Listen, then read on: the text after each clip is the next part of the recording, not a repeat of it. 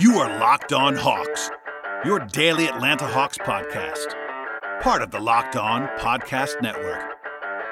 Your team every day.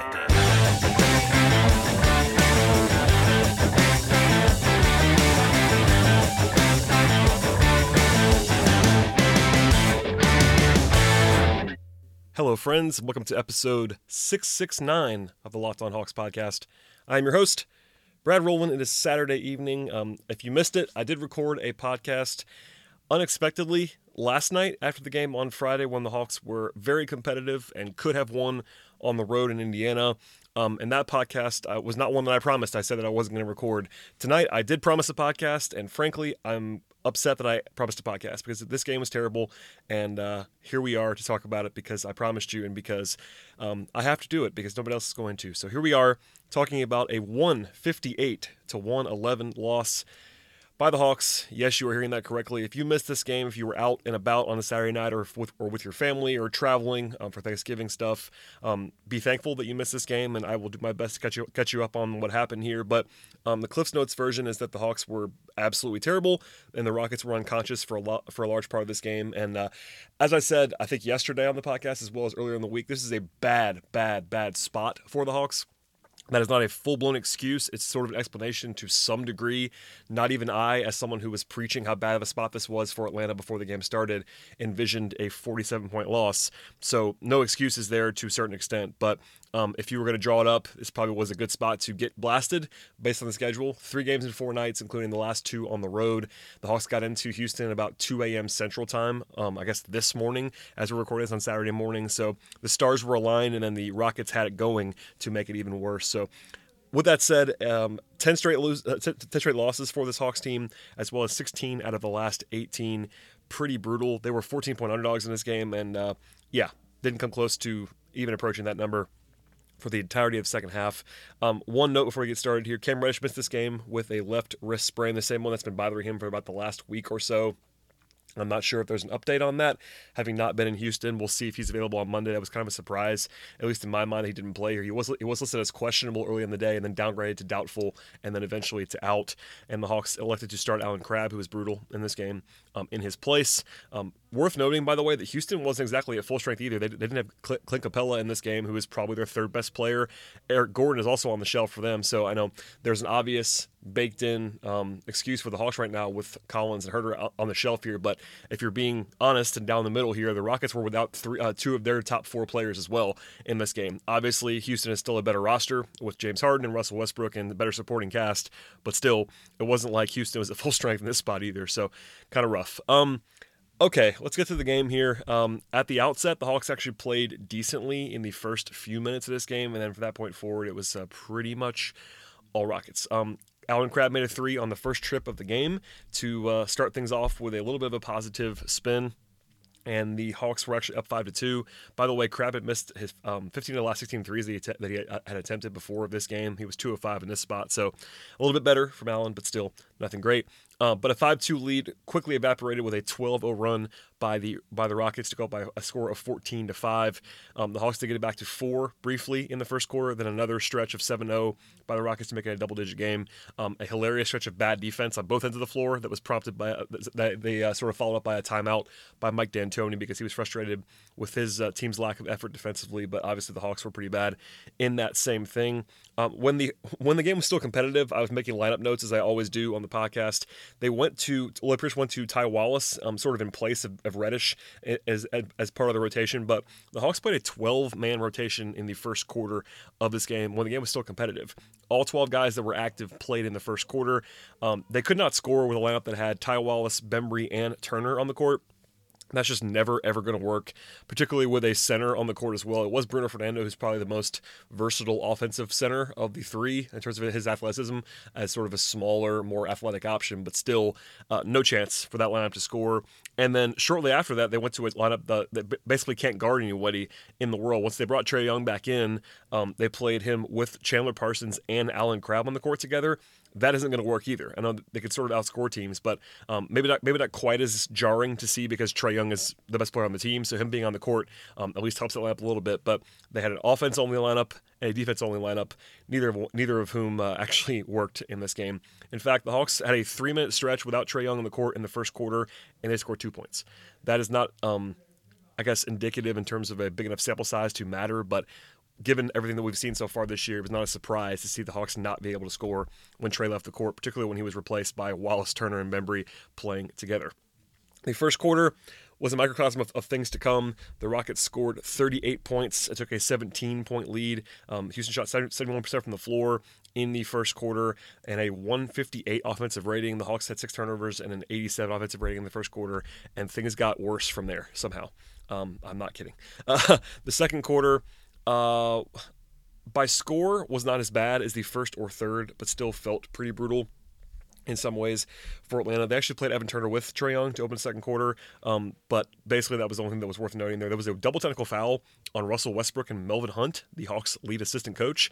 That was kind of a bizarre one. And then a flagrant 1 foul moments later on Isaiah Hartenstein against Trae Young. He kind of clotheslined him in half court. That was a pretty ugly move. I was glad it was called a flagrant foul on Hartenstein. The Hawks did get it back to 11 briefly after trailing by 18 points because Trae hit 6 free throws in a short period of time.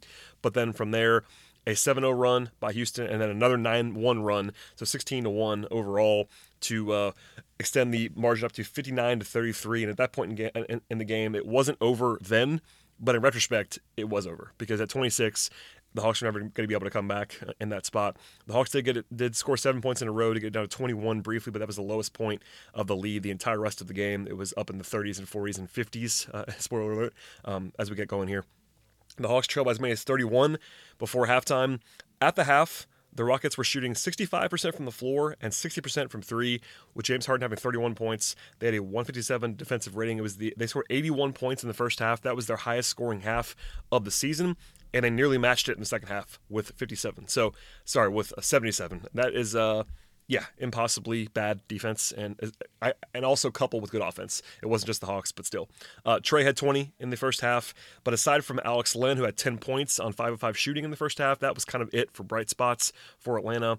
The rest of the bench, besides Alex Len, was 0 of 10 from the floor and scoreless in the first half, and that was 6 different players going 0 of 10 and scoreless before halftime. It didn't get much better from there. The third quarter was when the game officially ended. I guess it was not quite over because the Hawks were still within 30 at the halftime break. If I'm trying to be charitable a little bit here, they were not charitable in the third quarter. The Hawks scored the first 4 points to have a little bit of momentum, it felt like, but then an immediate 11-0 run by the Rockets to go up by 36. 36 in the early portion of the third quarter. They got the 4th foul on Damian Jones and went to Vince Carter at center briefly in the third quarter, which was kind of a white flag scenario in my opinion. Harden had 51 points in the first 25 minutes that he played. At that point, the Hawks only had 60 points, so it was 60-51 Hawks versus Harden. Atlanta trailed by 47 with about 6 minutes left in the third quarter at 107-60. They trailed by 50 with 3 minutes to go in the third quarter after Harden had his 53rd point of the game, and the Hawks were down by 54 at the end of 3 quarters. In fact, they were down by 58 at one point in the third quarter. 54 was the end of 3-quarter margin. Harden had 60 points. They were force-feeding him the ball down the stretch of the third quarter. I know Bob Rathman and Dominique Wilkins were pretty bothered by that. I wasn't as bothered by it, but it was certainly kind of comical in the way that Houston was going and trying to get Harden points. Harden even had sort of a famous pseudo celebration, I guess not celebration, when he was informed that he did not have his career high at the end of the third quarter. I guess he wanted to stay in or something like that. It was kind of comical. That's where I'll leave it from there. I'm not someone who gets easily offended too much by that stuff. It was sort of blatant and flagrant what the Rockets were trying to do. Harden was ridiculous though, which is worth pointing out now. I'll spend some time on him for a second here. As a team, Houston was 19 of 32 from 3 at the end of the third quarter, but Harden had the fewest field goal attempts ever in a 60-point game, 24 field goal attempts in a 60-point performance. He was ridiculous.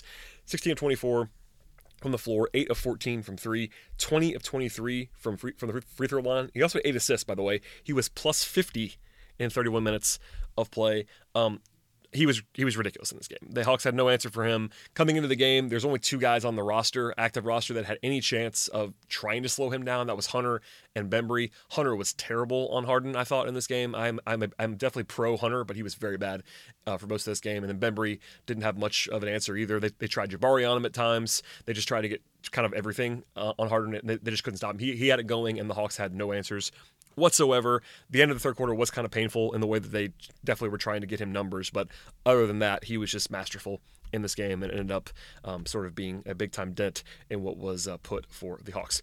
To the fourth quarter, briefly, the only things that I wanted to say about the fourth quarter, Trae Young sat for the last 6.5 minutes of the third quarter and then came back in and played almost 7 minutes straight in the fourth. I know that opinions vary on this. I heard from some people that I actually trust that weren't upset about this. I thought it was pretty silly to see Trae Young play almost 7 minutes straight in the fourth quarter, down 50-plus points on the second night of a back-to-back. I understand if you're trying to get him reps, and I think there's something to be said for getting young guys reps, particularly Hunter, came alive a little bit in the fourth quarter.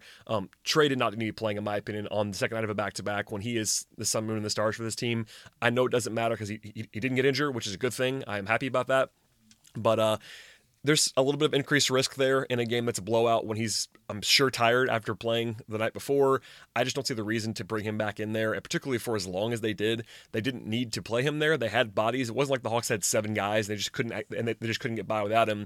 They had 12 guys available. They had Ty Wallace. They had Evan Turner. They could have played Bembry at point guard. Whatever you wanted to do there. The score didn't matter at that point in time. I sort of understand the angle that you want to get him going a little bit, but he was the only guy that had it going. So it wasn't like he was bad and you want to get him some juice flowing into Monday. He was the only player that actually had anything going offensively. So I guess having him on the court allows others to flourish a little bit more and get some confidence back. He sort of maybe led to Hunter getting it going a little bit in the fourth quarter if you're trying to be charitable, but I will plant my flag on this one. I thought that was pretty silly to see Trae Young back in the game. It doesn't matter in the grand scheme, which is something that a friend of mine pointed out to me offline. I understand that. I really do. I wasn't incensed about it. I wasn't throwing a temper tantrum, but I thought it was kind of silly, and I'll just leave it there for now.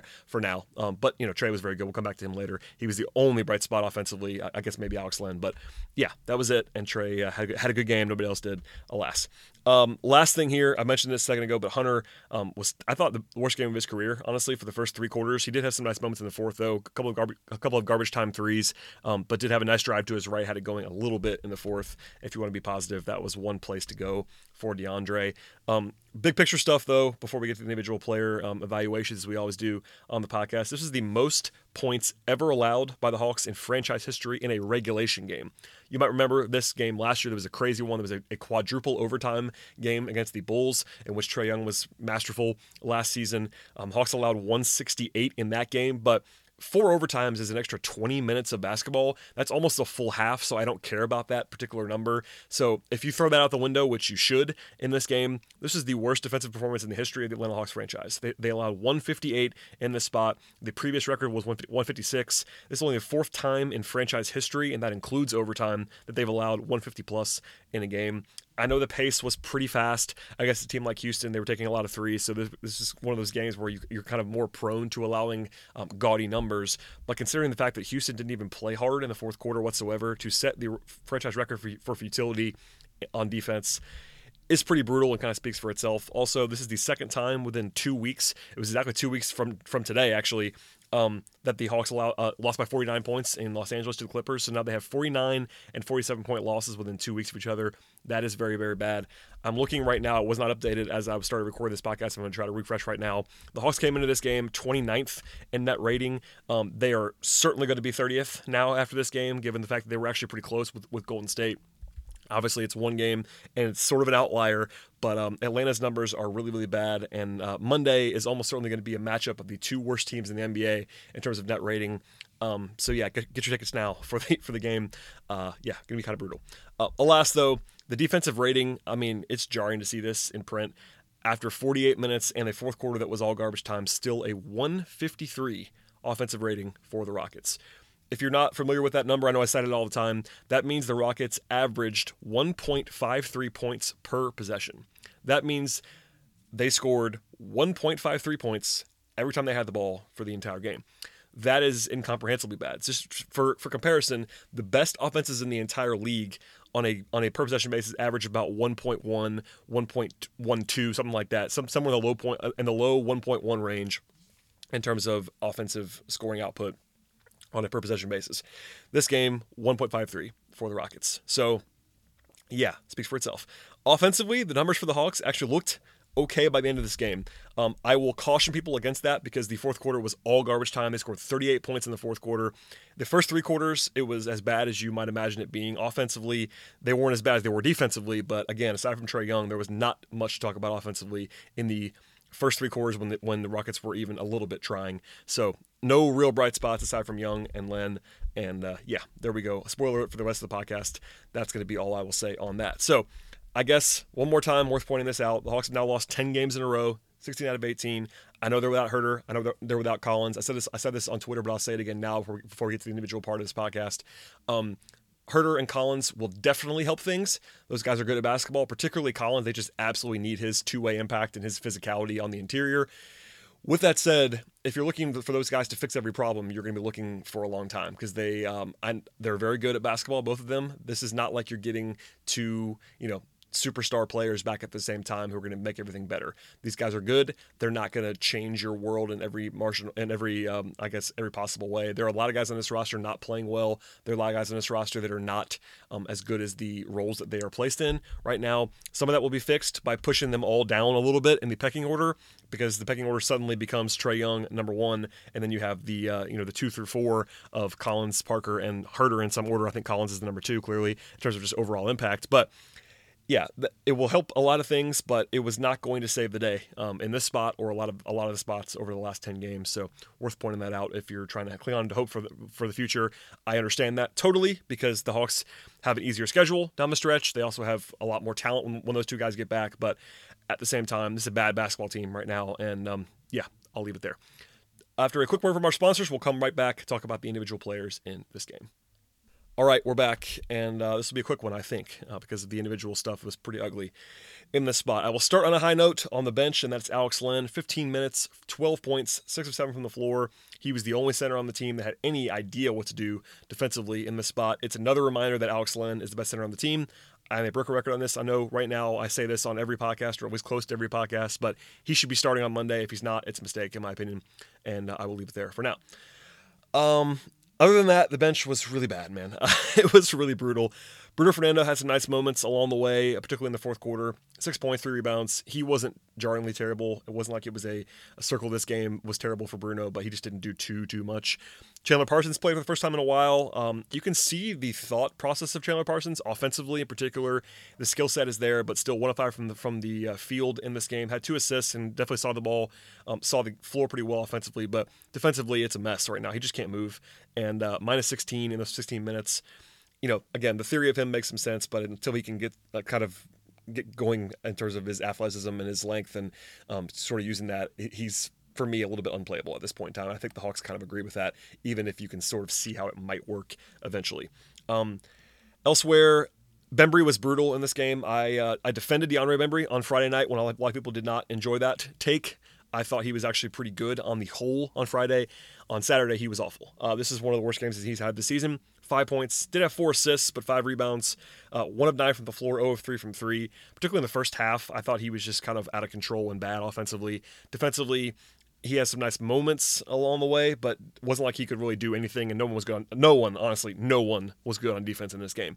Maybe you could talk me into Alex Len, kind of, but no one on the roster was good on defense in this spot, and that extends to Bembry. So he was bad. He was the worst plus-minus on the team, aside from Jabari Parker. He was minus 31, and he kind of earned that one. So, again, after I defended him on Friday, I thought he actually played pretty decently. Tonight was not the case. He was bad in this game. Ty Wallace, a tough spot for him. He hadn't played in a long time in terms of competitive portion. He was asked to play in this spot. It wasn't like he was good. I didn't think he was embarrassingly bad, but he's just not very good right now in terms of overall when he can't shoot it and the way that he's not being guarded as an offensive player. Vince Carter struggled mightily, I thought. 4 points, 1 of 5 from the floor, 2 rebounds, 2 assists. You can tell he's kind of limited at this point in time, athletically and physically around the rim, and overmatched at times. He was not very good in this game. And Evan Turner had a rough night as well. Did have 4 assists. He was one of the few guys who was moving the ball as a passer, but 0 of 4 from the floor, 0 of 1 from 3. Had a steal and a block. I thought Turner was at least competitive defensively. He was one of the few guys who at least tried to be in the way defensively, but offensively didn't have too much going in this game. To the starters, Alan Crabb, as I said before, really struggled. Made his first shot on the first possession of the game, but then from there, it didn't do much else. He was pretty bad on the whole, and I've said this before, I think the Hawks could use his shooting, but he doesn't do really anything else, even at a competent level at the moment. I think he's still getting his legs back to some degree after a lengthy absence, but Crabbe needs to be in a smaller role, obviously. I think that's not a secret. They do need his shooting, but the shooting can only take you so far. He's struggling right now. Damian Jones, 14 minutes of play, 8 points for him, 4 fouls. He got in foul trouble pretty quickly in both halves. He was not good defensively in any way, shape, or form. And in a running joke here, 0 defensive rebounds for Damian Jones in this game. In fact, the 3 centers had 1 defensive rebound. Total. Yes, total. 44 minutes from the 3 centers and 1 defensive rebound.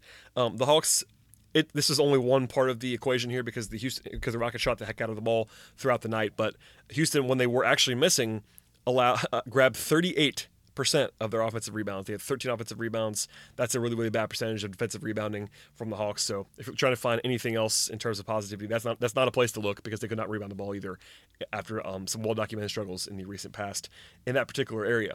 Elsewhere, DeAndre Hunter, I said this before, but struggled mightily in the first 3 quarters. I am a big Hunter fan. I've been I would say I've defended him quite a bit. The fourth quarter was some nice signs after Harden was off the court, but I don't know if he was blanked by Harden. I don't know if he was tired on the 3rd game in 4 nights as a rookie. I don't know what happened with DeAndre in this game, but man, he was bad. In the first 3 quarters, I think he was something like 1 of 9 from the floor.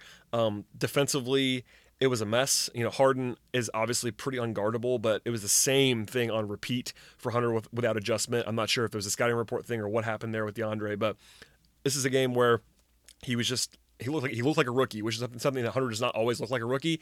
He did in this game. He looked overmatched. He looks bad. It's one data point. I'm not worried about Hunter based on this game, but man, he was bad.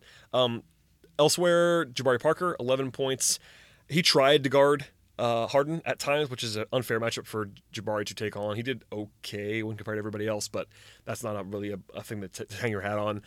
11 points. 5 of 8 from the floor, 20 minutes. This is not a Jabari Parker game by any stretch, and he was treated as such. And then Trae Young was, again, the only offensive bright spot in this game. 37 points on 10 of 16 from the floor, 5 of 9 from 3, 12 of 13 from the free throw line. Good to see Trae following up a big shooting night with another one. If there's any question about his shooting uptick from last year to this year in terms of efficiency, it is being answered roundly. He came into this game at 38% from 3 and then made 5 of 9. He'll be somewhere up in the neighborhood of 39% for the season, I think, after this, maybe even closer to 40. He is cooking as a shooter right now, which is good to see. The passing was there as well. There were at least 3 or 4 assists that probably should have been there that were not finished by Trae. I have to say this out loud. He was terrible on defense in this game. Again, he was not alone by any stretch of the imagination. He was basically joined by everyone almost in being bad defensively, but he was notably bad defensively. Of course, he's the only player on the team that did anything offensively, so there's somewhat of a pass there, but he was fantastic. It's not his fault that he came back in the game. I didn't love that, but that's not him. Like, he didn't just walk on the court by himself. That was a coaching decision to put him back in the game in the fourth quarter. He came out and played with some vigor in the fourth, made some things happen. You can't fault him for that. So another big game for Trae. He was the only bright spot again, and there you go for the Hawks. So yeah, I mean, there's no spinning this one. You got blasted by 47 points. I did say this at the beginning of the podcast. I will say it one more time now. This is a bad schedule spot for the Hawks. I thought in my head I was expecting a blowout loss, frankly, and I tweeted this during the game. But before the game started, someone that I trust that's near the organization is the way I'll put that. Told me that this is either going to be a massive upset win for the Hawks or a blowout, sort of historic blowout loss with no in between. And obviously it was the latter. So that's someone who would have known this state of mind. I think just the nature of a travel situation where it's kind of just brutal getting into Houston overnight leads to that kind of result, and particularly when paired with Houston and the way they play with three-pointers and the fact that they were making shots in this game, it was basically over before it started. But you can't lose by 47 points. It's not excusable. If they lost by 27 points, it would have been more excusable, and I would have said all that I've said so far with a little bit less venom about how poorly they play. But when you're down 58 in the third quarter, there's no excusing that for an NBA basketball team. There was a lot of bad performances up and down the roster in this game. And by the way, Monday's the game everyone circled, including myself, and I've said this a number of times about the first time the Hawks are supposed to be favored this year in a game in Las Vegas against the Warriors on Monday. They probably still will be, but after this game, the Warriors are going to have a better statistical profile than the Hawks are. And since Collins and Huerter went down, the Hawks have been the worst team in the NBA, full stop. I'm not trying to be hyperbolic, but all the numbers will tell you that exact thing. Without Huerter and Collins, this has been the worst team in the NBA. They do have a star-level player in Trae Young, which the Warriors don't really have right now. Russell's not playing for them. D'Angelo Russell is out for the game on Monday. They have Draymond Green, of course, if he's able to play in that game.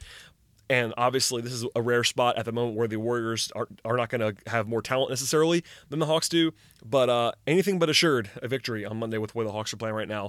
It is a favorable spot, and then they have another pretty favorable one on Wednesday against Brooklyn. I know Brooklyn's playing pretty well, but that's not a team that's going to overwhelm you with talent without Kyrie if he doesn't play. But alas, Monday, circle that game on your calendar. The Hawks probably will be favored. I'm not 100% sure anymore based on the way they played in this game and the way they played in the recent past. But yeah, put that one. That'll be next time we talk about anything on the podcast. Barring a crazy development between now and Monday's game, I'm not going to record because I just recorded twice on Thanksgiving weekend. Hopefully everybody appreciates the late night podcast here on Saturday and Sunday morning. But I do have a guest or two in the works over the next week or so. The Hawks have a long break between games on Wednesday through Sunday. And then I'm planning to be in Charlotte next Sunday for a little road trip Locked On Hawks podcast. So file that away. Please subscribe. Please tell a friend about the show. I apologize for the brutality of this game and this podcast because there's no other way to describe a game that's a 47-point loss. So my apologies for the pessimistic viewpoint and the overall. I tried to throw some positive things in there along the way, including, again, Trae Young was awesome in this game. But other than that, yeah, that's where we'll leave it for today. Again, one more time, please subscribe to the podcast. Please tell a friend about the show, and we will see everybody at the very latest on Monday night from State Farm Arena.